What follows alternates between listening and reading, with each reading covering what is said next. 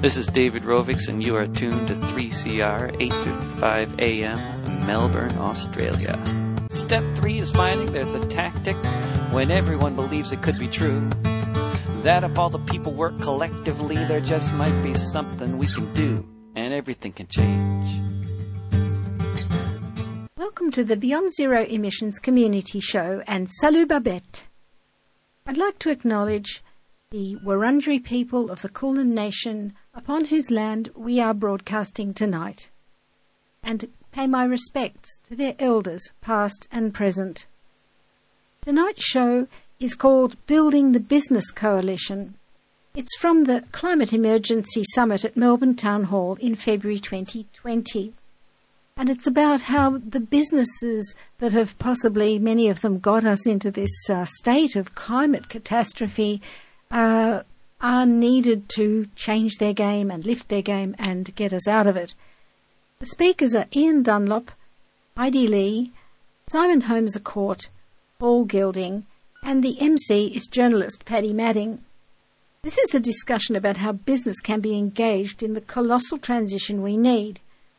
The first speaker is Ian Dunlop, who talks about the predatory delay that our government is engaged in and the court cases that he expects on these ethically bankrupt corporations. And he knows, as an insider of both the coal and the oil industry. It was often mentioned at this summit how companies like Exxon had the best science years ago and the best understanding of risk, but they have allowed the approaching tipping points to happen. It puts the whole idea of expecting such crooks to become climate leaders into a cocked hat, in my opinion, but it's a very interesting discussion. Paul Gilding shows us through his recent booklet called Climate Contagion that the threat of climate disruption is matched by the threat of collapsing fossil fuel industries, which could take us all with them. He said he had failed, really, in trying to warn them and to get them to make the transition. He feels they're now too stuck in their ways. And Christine Milne, on another panel, said that she felt it was a great danger that they would be positioning themselves to say that they're too big to fail and that we should bail them out, in fact, subsidise their transition. That is what the movement has to face, that unless we get organised now and start shutting them down in a systematic way, then it will get to the point where they all have to be shut down together and you will have economic collapse. So the first thing to do is remove the subsidies. Heidi Lee and Simon Holmes à Court give a more upbeat tempo to this panel discussion. They show with practical examples the problems that businesses face in decarbonise. It's an expensive business and they need incentives and they also need advice. They show that how working with communities such as Beyond Zero Emissions did with Collie in Western Australia will yield solid results. And this was the most practical and energetic presentation of the lot, if you ask me, and Heidi got a resounding round of applause. But there is a frustration throughout that the heavy lifting will have to be done by government. And we can't imagine that with a government so unresponsive to the community. Privatisation of the electricity sector hasn't brought benefits, according to Simon Holmes à Court, and businesses need unified policies to drive the transition we need. The panel didn't take on the concept so often seen at climate actions. You know, you see those signs saying we need system change, not climate change. And in a future program, you will hear about my rising doubts about big government-owned projects like Snowy 2.0. So I don't think the real solution is just that the government needs to roll out mega projects. They may not be getting the best advice. The system we've got now of crony capitalism, I suppose you could call it, favouring big banks, big miners, big agribusinesses and eventually big renewables, seems plainly incapable of preventing ecocide. And I found a quote by Michael Lowy. He said, "We are passengers on a suicidal train called modern industrial capitalist civilization. We are hurtling towards catastrophic climate change." The end of the quote. And I would think, as our government members, are always saying, radical climate change will wreck our economy. I mean, Barnaby Joyce says that all the time. He needs to think that it's not the climate action that's going to wreck the economy. It's the economy going along with not enough radical intervention that will wreck all of us. And I think we need to put on the emergency brakes around ecocidal businesses, regulate them, prevent them doing any more damage. That's just my take on it, but I'd like to hear what you think. If you have any comments, please contact us at Radio 3CR or at radioteam@bze.org.au. And therefore we can all lock into that and everything will be fine. That basically means we do nothing for another 20 years and then we all, accelerate the process in the last 10, if we follow what's happened in the past. So the question really is that will business leaders accept this honestly and start to address it? And are they prepared to actually act on it? Because this requires massive change in the way the business community look at it. And as Paul said, history is not on their side. I mean, we haven't seen any change, really. We've talked about this. We have processes. We have the UN. We have business groupings all around the world working on the solutions. But nothing is reducing emissions. So, you tend to come to the point of agreeing with what Paul says. These guys won't do it. So the question now is, they must be given the challenge of saying, well, show us, can you do it? Are you prepared to do it? And be held to the task, or they disappear. And that's quite simply where we've got to. And I know there's a lot of discussion going on around the world about how do we accelerate this process and so on. But we've had it before. We've seen this going on for 20 years, conferences and so on. And there just comes a point where you have to say that's enough. Stop.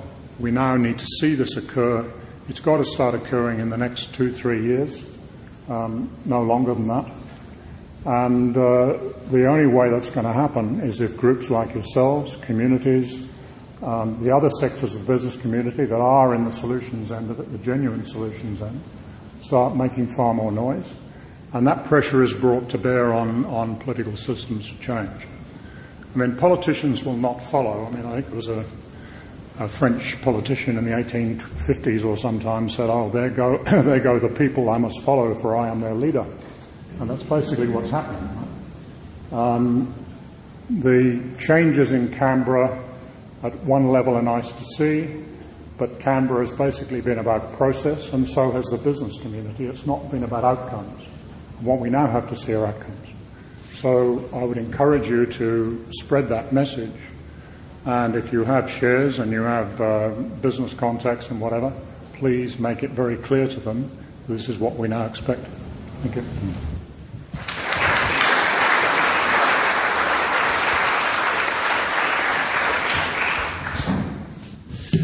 Thanks, Ian. The next speaker, Heidi Lee, describes herself as a reformed architect and is now the business and industry manager for Beyond Zero Emissions, which was, from memory, set up at around the same time as Climate Code Red came out, and was linked to Safe Climate Australia, which was Philip Sutton, one of the co-authors, was involved with, and was a fantastic organisation that very much was solutions focused, and so Heidi is going to talk to us now about just exactly how much we know already. Thanks, Paddy, and thanks everyone for coming today. I think this is an incredibly important discussion to have when we're looking for solutions to what the problems are and the scale of the problem in front of us. So when we're looking at solutions around business and industry, one of the most recent pieces of work that Beyond Zero Emissions has been doing is looking at the industrial manufacturing sector. So today I'm going to tell you a little bit, for anyone who doesn't know who BZE are, Beyond Zero Emissions, what our research base is, what we know, the industry engagement program that I'm running this year, and the benefits that you might expect to see on the ground in communities that are most impacted by fossil fuel employment and activities at the moment. Beyond Zero Emissions, we're a climate change solutions think tank, and we have these gorgeous T-shirts worn by that guy right there. Excellent. 10 years ago, you're right, Paddy, we started publishing Zero Carbon Australia plans. These are 10-year transition plans. We went sector by sector through the economy, energy, buildings, transport, land use, and now industry. We use the knowledge base that we've created for outreach as well, and that's always sat alongside the research that we do. So it comes out in publications and launch events and seminars, comes out on our radio show, and you get to hear about it in the news sometimes when we get the right, he's not looking at me. The research base, the Electrifying Industry Report, we hear about the manufacturing sector and the problems that the manufacturing sector in Australia is having right now, rising energy costs, fossil fuel dependencies, and quite wildly inefficient as well. We use more units of energy per dollar of output than any other developed country. There are huge opportunities for improving the efficiency of the sector, but also for electrifying it and repowering it with renewables. So we do the technology side of the research and looking at that, and what we find is that there is absolutely no technical barrier to this. You can run a steel factory on purely electricity. You can make bricks without gas kilns. They microwave them, believe it or not, which sounds very exciting to me.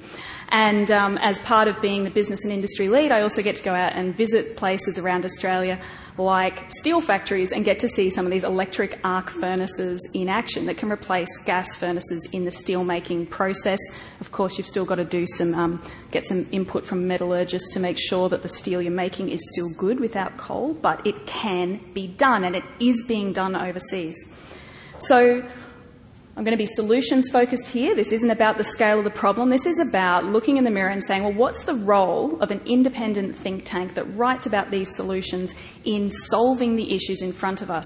So with that, we went and developed what we're calling an industry engagement program. I'm the business and industry lead. I'm focusing on implementing the outcomes from our electrifying industry research through the usual channels. So partnering with industry groups to run seminars, or with large organisations to go in and actually work with them to share the good news about, the solutions that all-electric products and equipment can deliver. I'm working with communities that already exist, so mobilising that community of experts. I'm talking about professionals and bona fide experts, people who've been doing this for however many years and bring enormous credibility to the knowledge that we're sharing right now. So actually mobilising those people, making sure that they are networked across all of the different decision makers and players in this space to actually make the good ideas, those bright ideas, come into fruition.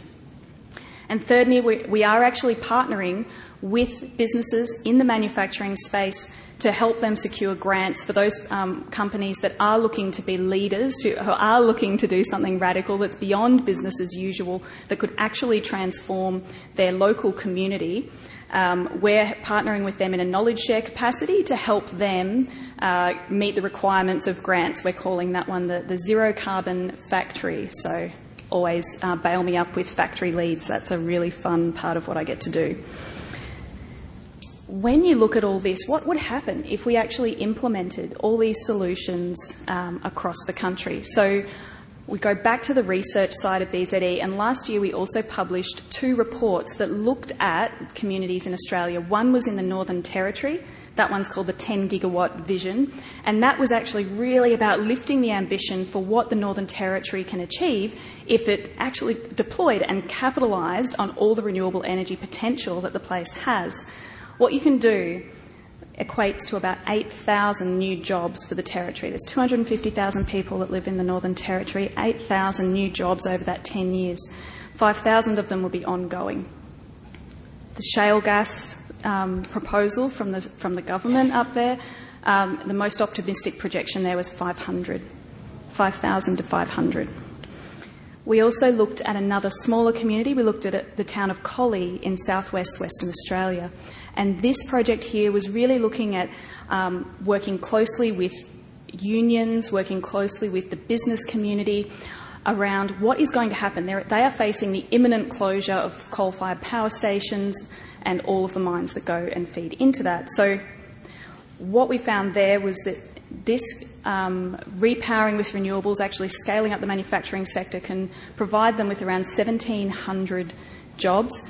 instead of the 1,200 that they will lose. So this is actually a transition plan. It's food for the conversations that the unions and the businesses are having with the government around what support do they need to actually make the change. How can this be a win for the community? So we say if you look to renewable energy and you look to electrifying industry, you'll find jobs there that actually suit the skills base for people who've been working in fossil fuel dependent sectors.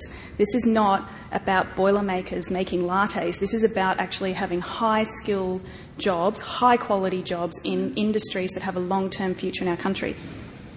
With that, I will just say a quick thanks. So we are 90% powered by volunteers. We literally 90% of the work hours BZE does is through volunteers. So thank you, because I know there's going to be people in the audience who've contributed.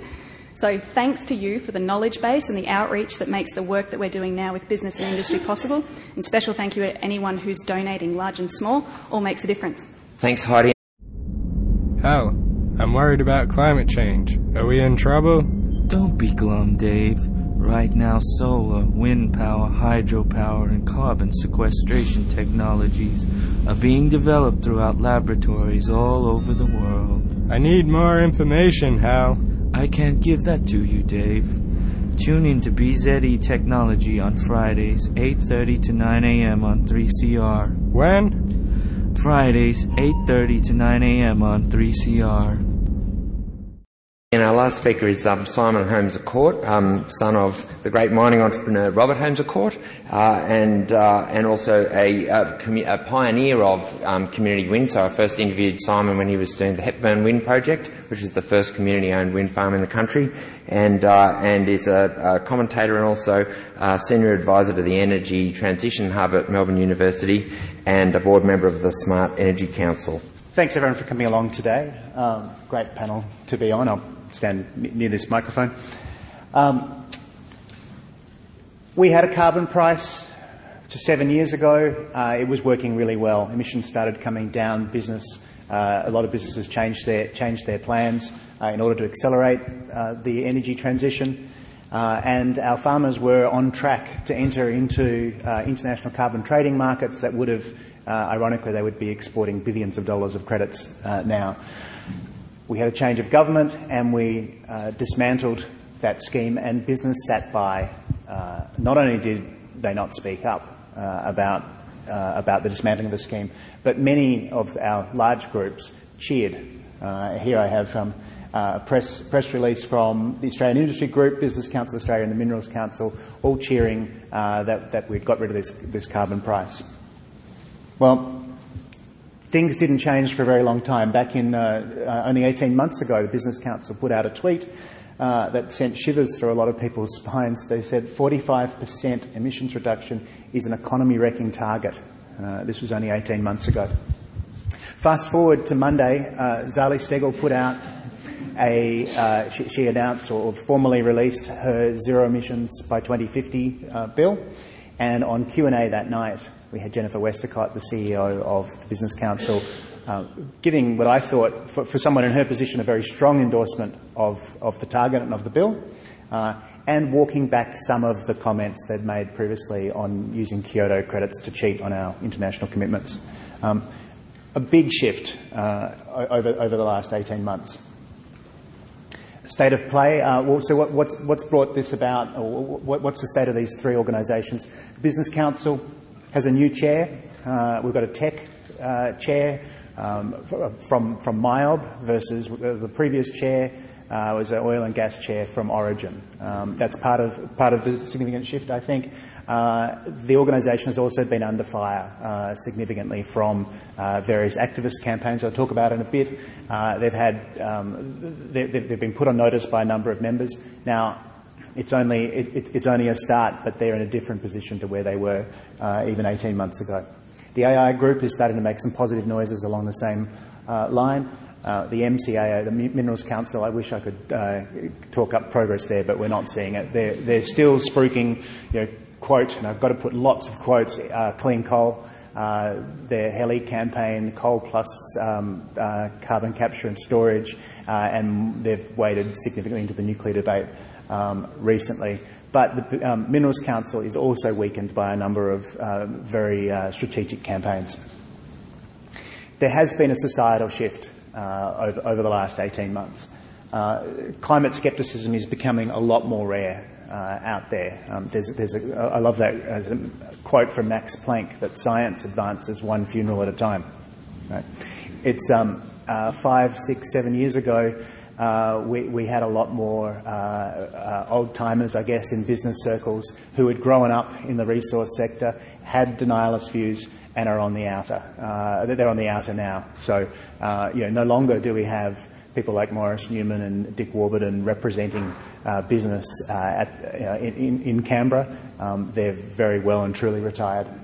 Public attitudes have shifted. The fires have certainly helped shift. I think people are seeing the predictions come through, and there is fatigue over this issue not being settled. Professional groups are standing up, so it's not just the environment groups now, it's not just the good folks at Greenpeace, ACF and WWF who are championing climate action, but we're now seeing doctors, the Engineers Declare movement, architects, lawyers, the Farmers for Climate Action, Emergency Leaders for Climate Action. There are a whole lot of non-traditional speakers in this place, in the space, saying enough. And of course, the youth engagement. I think people have every right to be stunned by how quickly that movement came together. And almost every one of those kids in this photo, I would say, probably 2/3 of them would be voting in the next election. And the remainder will be voting in the election after that. Plus, they all go home and talk to their parents and engaging in new ways. So the significance of all of these together have shifted the environment that business operates within. External pressure is coming on the business through new NGO approaches, market forces, sort of name and shame approach to convince companies not to back the Adani project. We've seen GHD and Downer and a whole lot of companies say no, we're not going to have any part in building this infrastructure, and that's come out of very multifaceted pressure points applied on those businesses. Shareholder resolutions, folks like the Australian Centre for Corporate Responsibility do a fantastic job putting up very professional, going through all the right channels to get motions at annual general meetings, to have companies review their membership of professional organisations, and the pressure on Rio Tinto and BHP to review their membership of the Minerals Council has put immense pressure. BHP represents 17% of Minerals Council's revenue, just that one membership fee. So when BHP says we want you to stop being overtly climate denialists, the MCA is struggling to resolve that issue. But certainly they are not doing so. They're not playing such a public destructive role. Groups like Greenpeace are putting out rankings of businesses on how aggressively they're moving towards decarbonising their electricity. So that's sort of more on the name and shame. And then other positive responses, things like the RE100, phenomenal effort. There's 221 multinational companies that have signed up to go 100% before 2030. A lot of them are finding they can do it faster than they originally said, and some of them are announcing they're 100% already. Together, this list was the first 110 or so logos. It's double that now. There's about, I think, 8 or 9 companies in Australia that have signed up with this. The top 5 banks are all on board. Insurance companies and property trusts have all signed up, and we're seeing that membership is growing exponentially. And then the governance and risk frameworks that directors are very aware of. Not only have we got the ASX and ASIC telling companies they have to start disclosing climate risks, and the RBA making such statements, but I had a friend who did the Australian Institute of Company Directors course the other day, the training, and they've rewritten their training materials. So in the very first unit, you're talking about climate risk. and the directors. They absolutely have to look after the interests of the companies, but all of them are concerned about their own fiduciary duties and the risk that places on them. Internal pressures on companies. So the goalposts are moving. For the one thing that companies look at above all else is the ability to make profits. The profitability of the gas and coal sectors is becoming harder and harder to make the business cases. As soon as you put in a carbon risk, it destroys many business cases going forward. So the fundamentals are changing. But one thing that I think it doesn't get enough airtime is what's called the war for talent. If you're in the knowledge economy, if you're a software company, you're very aware of this. But across the workforce, it is harder and harder to employ young people who don't agree with the values of the company. And when young folks are joining engineering firms, and in their interviews, they're asking, does this company work for fossil fuel companies? And if a company can't answer the right way, they go to the next company. We spoke at an event with Mike Cannon-Brooks recently from Atlassian, who was one of the first companies to sign up to the RE100, and they've found that RE100 membership has energised a whole layer of the business. People are signing up to all sorts of working groups, trying to work out how the company not only goes to 100% renewable, but zero carbon across the board.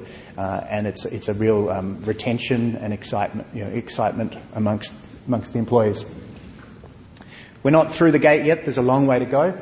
It's one thing for the Business Council to come out with a statement like that, and the Minerals Council to soften. But let's see what happens. The proof is in the pudding, and we've got one test point with this zero carbon bill that's going through. We still have federal antipathy towards doing anything in the climate space, anything constructive, and we still have this revolving door of. In the Prime Minister's office, we have two coal executives that have moved from the Minerals Council through to sitting in the senior advisors to the Prime Minister, and we have MPs that do the same. Ian, you're out of that world. I think you were president or secretary of the Institute of Company Directors. You've written recently that there is a kind of old directors' club. Boys' club, mostly. Are we still? Are our boards still under the grip of the greenhouse mafia, or is that starting to change? To a large extent, they still are. I mean, the problem is there's a senior cadre of directors in this country who have exercised enormous influence on the direction of companies for many, many years now. And what Paul's described, is what I call predatory delay, where people have said, look, yes, climate change may be an issue, but governments won't act within the next 10 years, and therefore this is a good business, we can make good profit, so we'll keep investing in it until we reach the point where somebody's going to do something. Now, that's ethically and morally bankrupt if you know what the implications for climate change are, and these are companies that have the best access to the climate science and interpretation and the understanding of risks of anybody in the system. So they've quite deliberately gone ahead and allowed this to happen. And, we have a small cadre of directors in this country. A very small number of them have exerted enormous influence and stopped, because of peer pressure, people moving away from what I call groupthink. In other words, everybody's in it. It's the lemming thing that Paul mentioned. Is that nobody wants to be the first to, put up the flag and say, hey, this isn't right. Now, it is still a problem. It's probably starting to break down, but it's why in my view, you have to keep on talking about what the risks really are, because people haven't accepted them yet. We know the solutions are all there, as Heidi said. It's all coming through. We should have been doing it long ago. We haven't. And now we have no choice but making it absolutely crystal clear that this now has to happen. And the one thing is emission reduction. That's what you've got to keep pushing. It's no good, pretending we're going to do something 5 years down the line or something. You've got to do it now. So the pressure's got to be on all of those companies to do that. And you actually do need them to get involved in doing it, because they're the ones who are going to have to make a lot of the change. And the other big dimension that isn't talked about is the fact that if you're in these high-risk situations, there is going to be major change. Unless you plan for that transition, it's going to be an awful mess. And you've already seen it in what's happened in the south coast of New South Wales and Malakuta in the last few months. I mean, you look at the way in which society starts to break down when these sort of impacts come in. Nobody was prepared for it. The government says they were, but they weren't. We all scrambled to respond and put all these things in place, and Australia generally does that pretty well. But the fact is that you're now going to have large numbers of people having to change their activities, move out of the coal industry into other industries, and unless you plan for that, a lot of people are going to get hurt. So it's in everybody's interest to make sure the government starts to take the view and the companies themselves take the view of planning for that transition logically.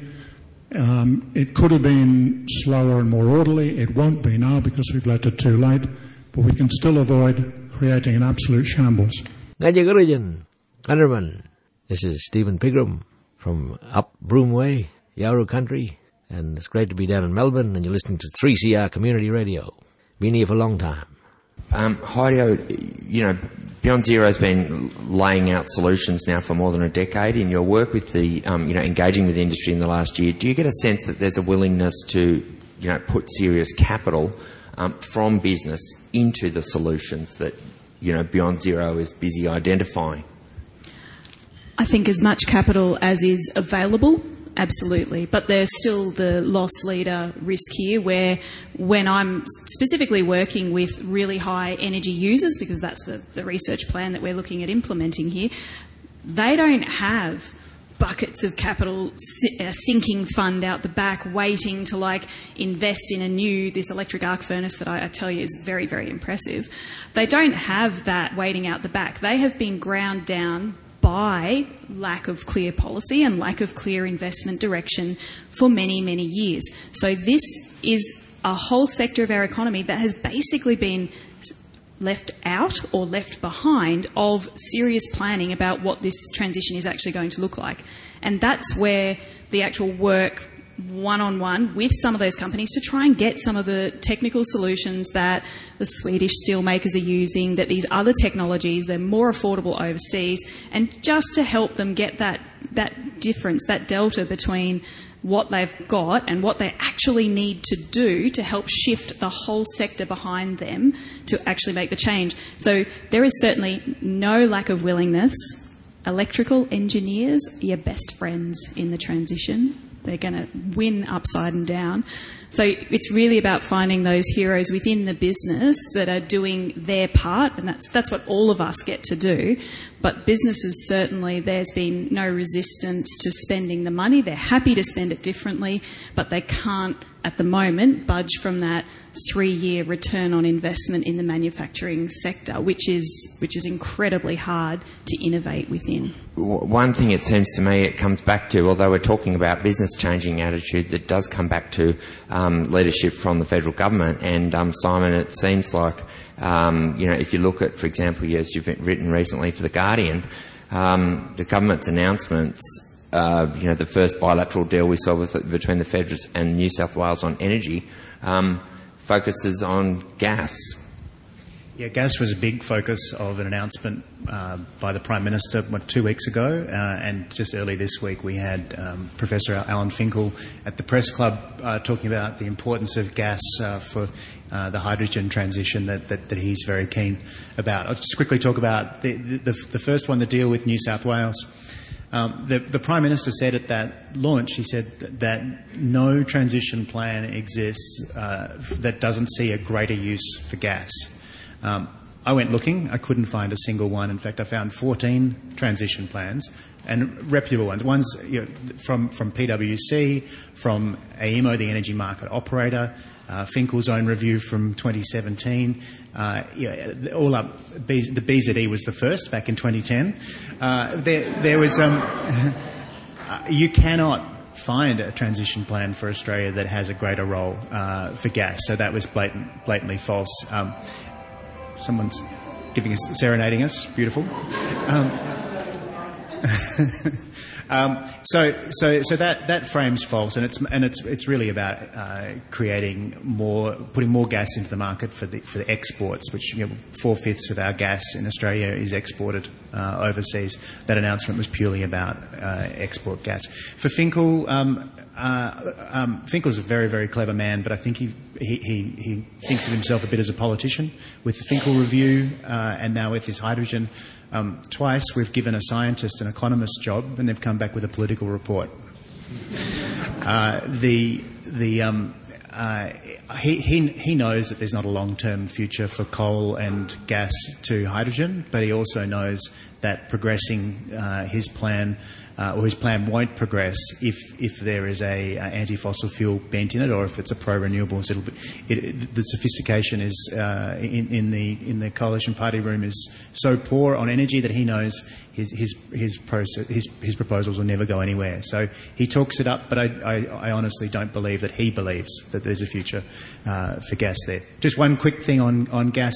Who's aware that Woodside has got the consultation period for the Browse project is in play right now? Is anyone aware of that? 3, 4 hands. That project has a carbon footprint of 500 million tonnes, which is 5 times bigger than the government's $2 billion Climate Solutions Fund.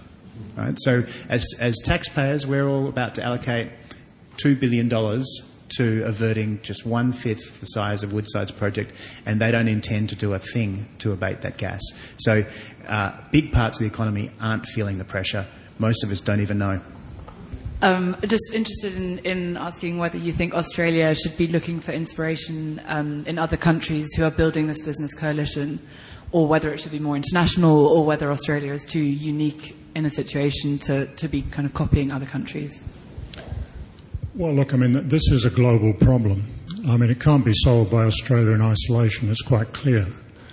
But Australia, to follow Simon's comments, I mean, everybody keeps on telling us politically that we're only 1.3% of global emissions. If you add in the sort of things that Simon's talking about, we very shortly, if it keeps on going, will be the 3rd largest carbon polluter in the world. And we're relying for our future on polluting the world to that extent. So you've got to allow and take that into account in the equation. So, I mean, Australia, in its own self-interest, is one of the countries most exposed to climate change. It's in our own self-interest to solve this problem. We should be leading the global discussion on achieving the sort of things I'm talking about in emission reductions, which is going to have to involve not just here, but the big emitters around the world.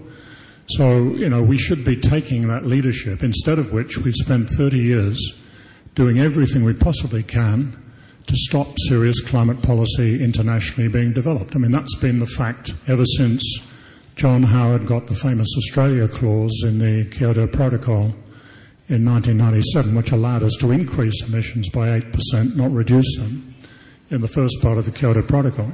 And it's gone on. So, we have to start to take that international leadership. Paul, you consult to international companies. Do you feel like there is a better environment or a better example of a policy framework overseas that we should be looking to? So definitely, and the answer is in business, that in the countries that have a reasonably good climate position, long-term plans, climate change bills, etc., universally, the business community supports them. Right? So what you don't get is the US, etc., Australia, because the business community doesn't support it. So if you get the business community on board, then you get this they still argue about the details. Only to colour it with a specific example. So one of the companies that I got to work a little bit more closely with was a large multinational, and what we found was that their Australian-based operations were actually a testing ground for the types of technologies they were going to use to decarbonise or electrify and then decarbonise their operations in Canada, because Canada had set a price on and some financial implications around carbon emissions. But Australia's energy prices and our insecurity around our market and our trajections meant that we were the perfect case. We could actually get in ahead of Canada because we're going to get so many rewards for this company for doing the exact same thing as they're doing overseas. I've met with a number of large industrial companies in Germany and Japan recently, researching energy transition in heavy industry. met with ThyssenKrupp, a major steel producer in Germany, who have absolutely accepted they're going to be zero carbon by 2050, and they're going to be 30% lower by 2030. It's a very challenging task, but they've got their best brains on it, and they're not prevaricating at all. They know they've got to get there. And I was in Japan talking with a major shipping line. They're wanting to know where they're going to get their green ammonia from, their ammonia that's produced with renewable energy. ThyssenKrupp the same in Germany. They want to know where their ammonia is going to come from. So Australia, it'll come from Australia, where we have these boundless plains that are windswept and sun-drenched. The only course of action as far as flying is concerned is greatly to reduce the number of flights we take. And we're talking about a reduction in the region of 90%. And this is very tough. This is very hard for people to contemplate, not least those people who have love miles. Now, love miles is a phrase I came up with in writing this book, which describes the distance between you and the people you love. If you have family in Australia, if you have a friend's wedding to go to in New York, you have love miles with those people. And you feel a moral obligation to redeem those love miles.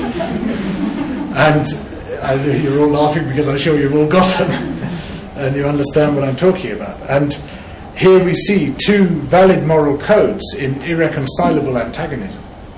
It is wrong not to go to your best friend's wedding in Cape Town. It is also wrong to go there. And in climate change we see the requirement for a whole new moral code. I don't think there's any doubt at all that the coal miners of North Queensland put the coalition back into power at the last election.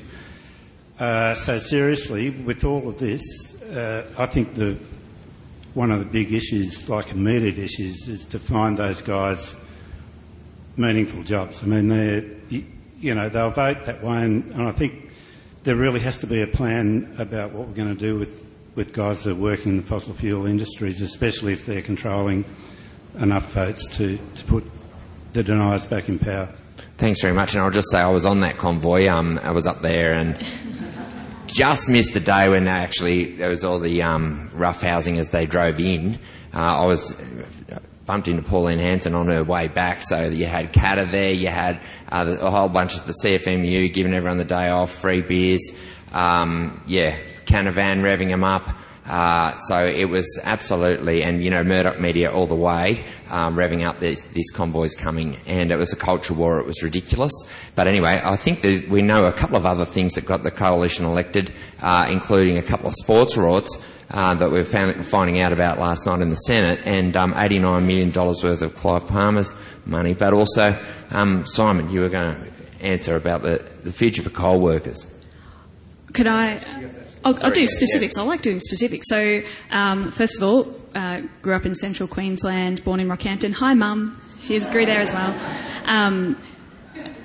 The work that we did in Collie, we think, and this I would love to get fact-checked because I would really like to make this claim more broadly, we think it's the first time that an environmental organisation has worked in partnership with 4 different workers' unions who are active in that area, who are looking for jobs and looking for solutions for their workers.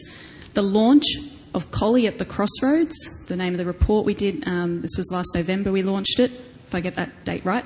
But the unions were there at the launch, and we're going back in April to talk again at an energy forum with as many unions, as many workers as we can, because this is part of actually sharing the news about what to ask for. It is not enough to say no.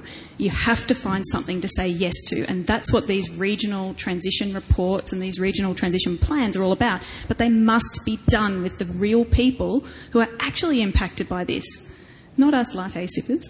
It's actual people on the ground who are going to be moving their jobs and going somewhere different for work. They need industry and they need meaningful employment that takes recognition of all the skills that they've already got.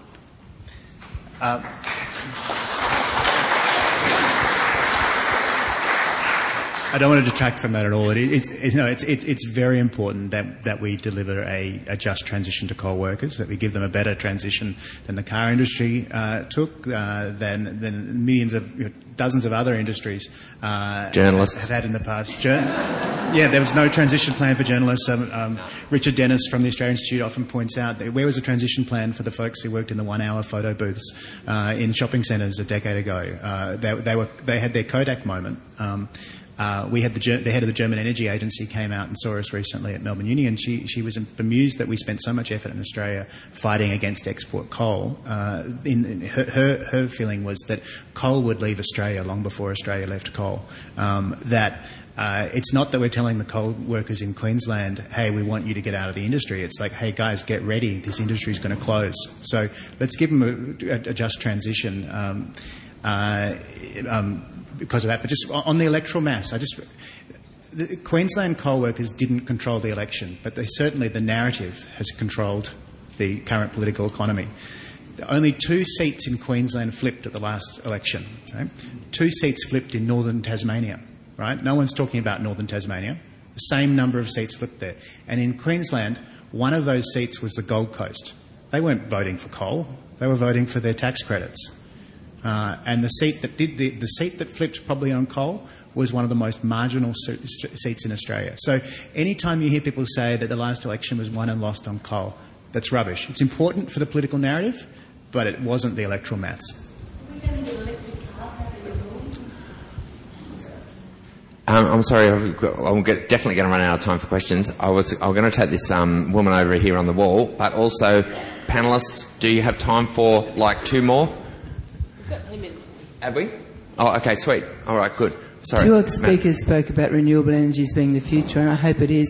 But I read in Renew Economy recently that Downer has left Australia. They were going to build a big solar because of the transmission problems. Could somebody please answer what are we going to do? Victoria apparently and New South Wales have both been told the solar plants, they have to only produce half as what they wanted to, and that's not a good situation for them economically. One of the things that would make a big difference in the renewable energy sector, is if the government got out of the way. The number of government interventions has, and I'm going to put a big asterisk on that, but the government has got in the way of investor certainty for about a decade now for the fighting over renewable energy targets and carbon prices, etc., and threats to underwrite new coal power, etc. That kills investments. If the government got out of the way, investors would proceed. But there's one thing that government could do and needs to do. The one role it has is accelerating or removing the roadblocks, and one of the ways to do that is accelerate the transmission upgrades that are required for this restructuring of our network. The investors are there wanting to build.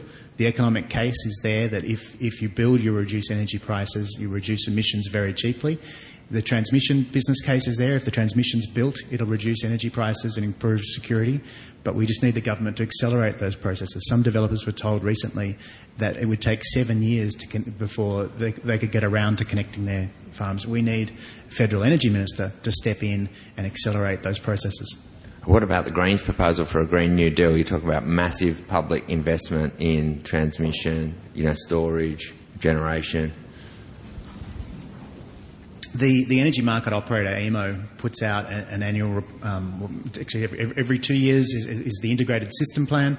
They released it recently. It's a phenomenal document. It shows that under business as usual, assuming the government clears the roadblocks, but under just the investment settings we have right now, we're going to end up with a 76% renewable energy network as the least cost going forward in 20 years' time. Now, that doesn't seem fast enough, so they've got another case that's science-based, that we can have an 85% reduction of emissions from the electricity sector for only about, I think it's 6% greater cost. It's a phenomenal document. It lets out people say, we need a plan, or where's the plan?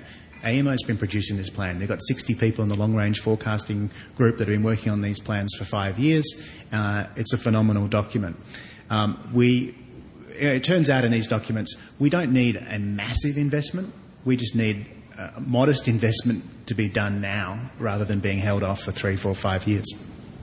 Look, there's a lot of talk about industry and manufacturing industries, but what about all the small businesses? We're happy to take on more funding to expand our programs.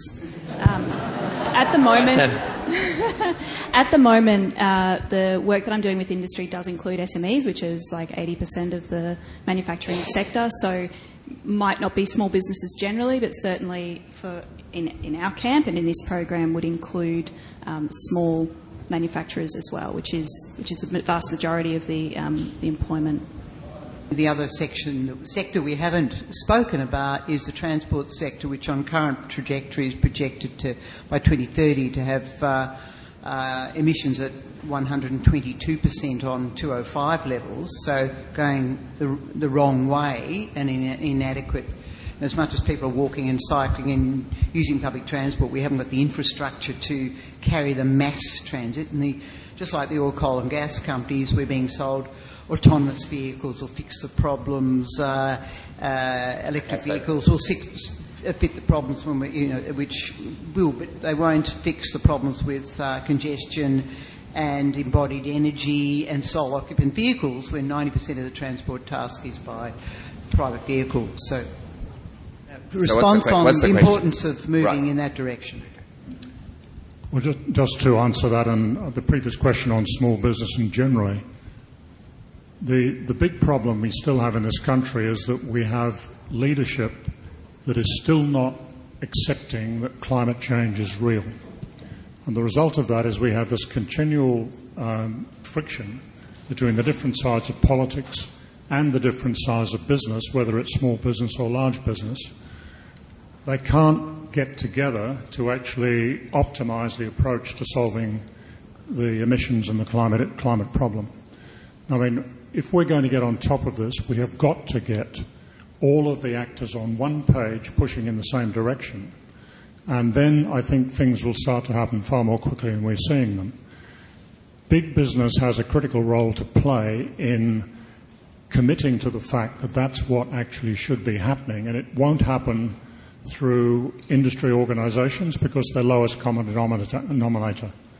It has to happen by some of the big guys coming out and saying, look, this is serious, we're now going to move on it, stop all the disinformation and the nonsense, whether they're from the fossil fuel industry, the agricultural industry, or whatever.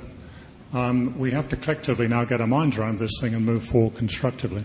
So that's what has to happen, I think, to make all of this really start to generate the sort of speed we want and the type of investment that Heidi's talking about. Paul, I get the feeling like in Australia we're in a bubble on transport, that actually overseas electrification is moving very fast, but we just don't see it here. Well, I mean, you look at what happened in China. I mean, in China in the last 10 years, they put in a high-speed rail system which is bigger than the entire system in Japan. We can't even build the link between Melbourne and Tullamarine. What you're going to see from now on is increasing legal action around the world if companies do not act. That's what the regulators around the world are now telling them they've got to do. If you look at the Netherlands, where you have a human rights bill, Shell has now been taken to court for not acting in accordance with its supposed commitment to the Paris Agreement. The same has happened in the United States with Exxon and so on. It's very hard to get a lot of these legal cases up, but you're going to see more and more of them, and some will succeed, which they did in Holland. The government has been forced to change its climate strategy because of a High Court decision that was a result of public pressure. Just quickly on that, someone said something to me recently that stopped me in my tracks for a second. They said not all corruption is illegal. And when we have people transitioning immediately from Minerals Council to the Prime Minister's office, and we have MPs transitioning immediately to industry, we have a form, I think, of white-collar crime. And who could say that the sports rorts is anything but a form of corruption or a form of white-collar crime? I just want to pick up on some of the comments earlier about our transmission network, and we are constrained. A capacity to generate solar is constrained by a transmission network. 30 years ago, we had a government that cashed in and essentially divvied up the distribution lines between 5 different companies. You look at the experience of the NBN Co, that in order to upgrade copper to fibre, essentially had to buy out the private sector, junk the existing infrastructure, and create their own. I'm just wondering whether you think that business and these 5 separate businesses can actually combine to upgrade a network, or whether the government actually has to nationalise a lot of the stuff that's been privatised. quickly say, I personally can't see that we got any benefit from privatising the transmission network. I'm not sure what benefit we got from privatising retail either. There has been benefit in privatising generation. There's been a lot of competition between them, a lot of innovation that probably wouldn't have happened if we still had just a single party. But yeah, the transmission networks, I think there would be a lot to be said for unprivatised. I don't want to say nationalisation because that sounds very scary. But there's no political appetite for it, unfortunately. We're not very good at unscrambling eggs in Australia. Those assets are now owned. Have so many fingers in so many pies that own those that I don't know how we unscramble that. You've been listening to the Beyond Zero Emissions Community Show. My name is Vivian Langford, and I'd like to dedicate tonight's show to 2 train drivers who died on the Sydney to Melbourne train just recently. I'm very grateful to all the train drivers that have carried me over more than 40 years back and forth from Sydney to Melbourne and Melbourne to Sydney. And it's shaken my trust in, the maintenance of our infrastructure here, and I'm very sad to hear about this tragic loss of those people's lives. So I'd like to just dedicate the program and remember those people, because we're going to make a great transition. We're going to see a great disruption of many services in the adaptation to climate change, mitigation of climate change, and we don't want to see this sort of tragedy. My idea has always been not to fly, never fly, especially when it's just Sydney, Melbourne or something like that. You can take the train, but this has really made me feel very undermined, and I just wish we could get on top of getting those services really well run. And tonight's program has been from the Climate Emergency Summit at Melbourne Town Hall. Thank you to the people who run that, who made the podcasts available. You can find many more podcasts if you just look up Climate Emergency Summit 2020. I'd like to thank the guests tonight who spoke on the panel: Ian Dunlop, Heidi Lee, Simon Holmes-A-Court, Paul Gilding and Paddy Manning. Good night and good luck.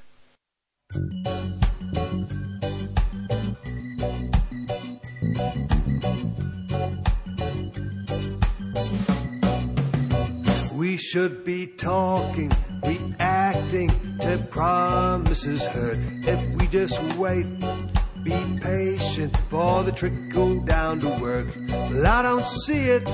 I'm skeptical of these empty words. They cannot save us, that's for sure.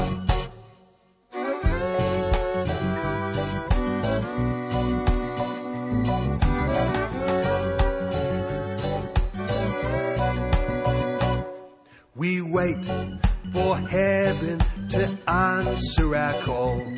We think the market itself can do it all. Logic of profit in this climate will be our downfall. Not paying for the damage that we cause. This changes everything, don't you see?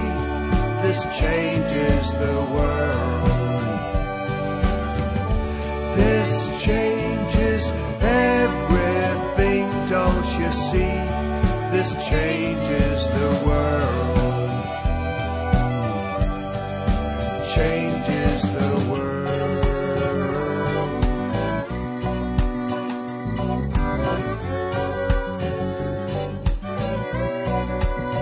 The climate's changing. We know this, the science is now clear. Heat waves becoming more dangerous than they've been before. We must not wait to confront this recklessness of power when they claim it's a conspiracy of fools. This changes everything, don't you see? This changes the world. This changes everything, don't you see? This changes the world. Changes the world. Changes our world.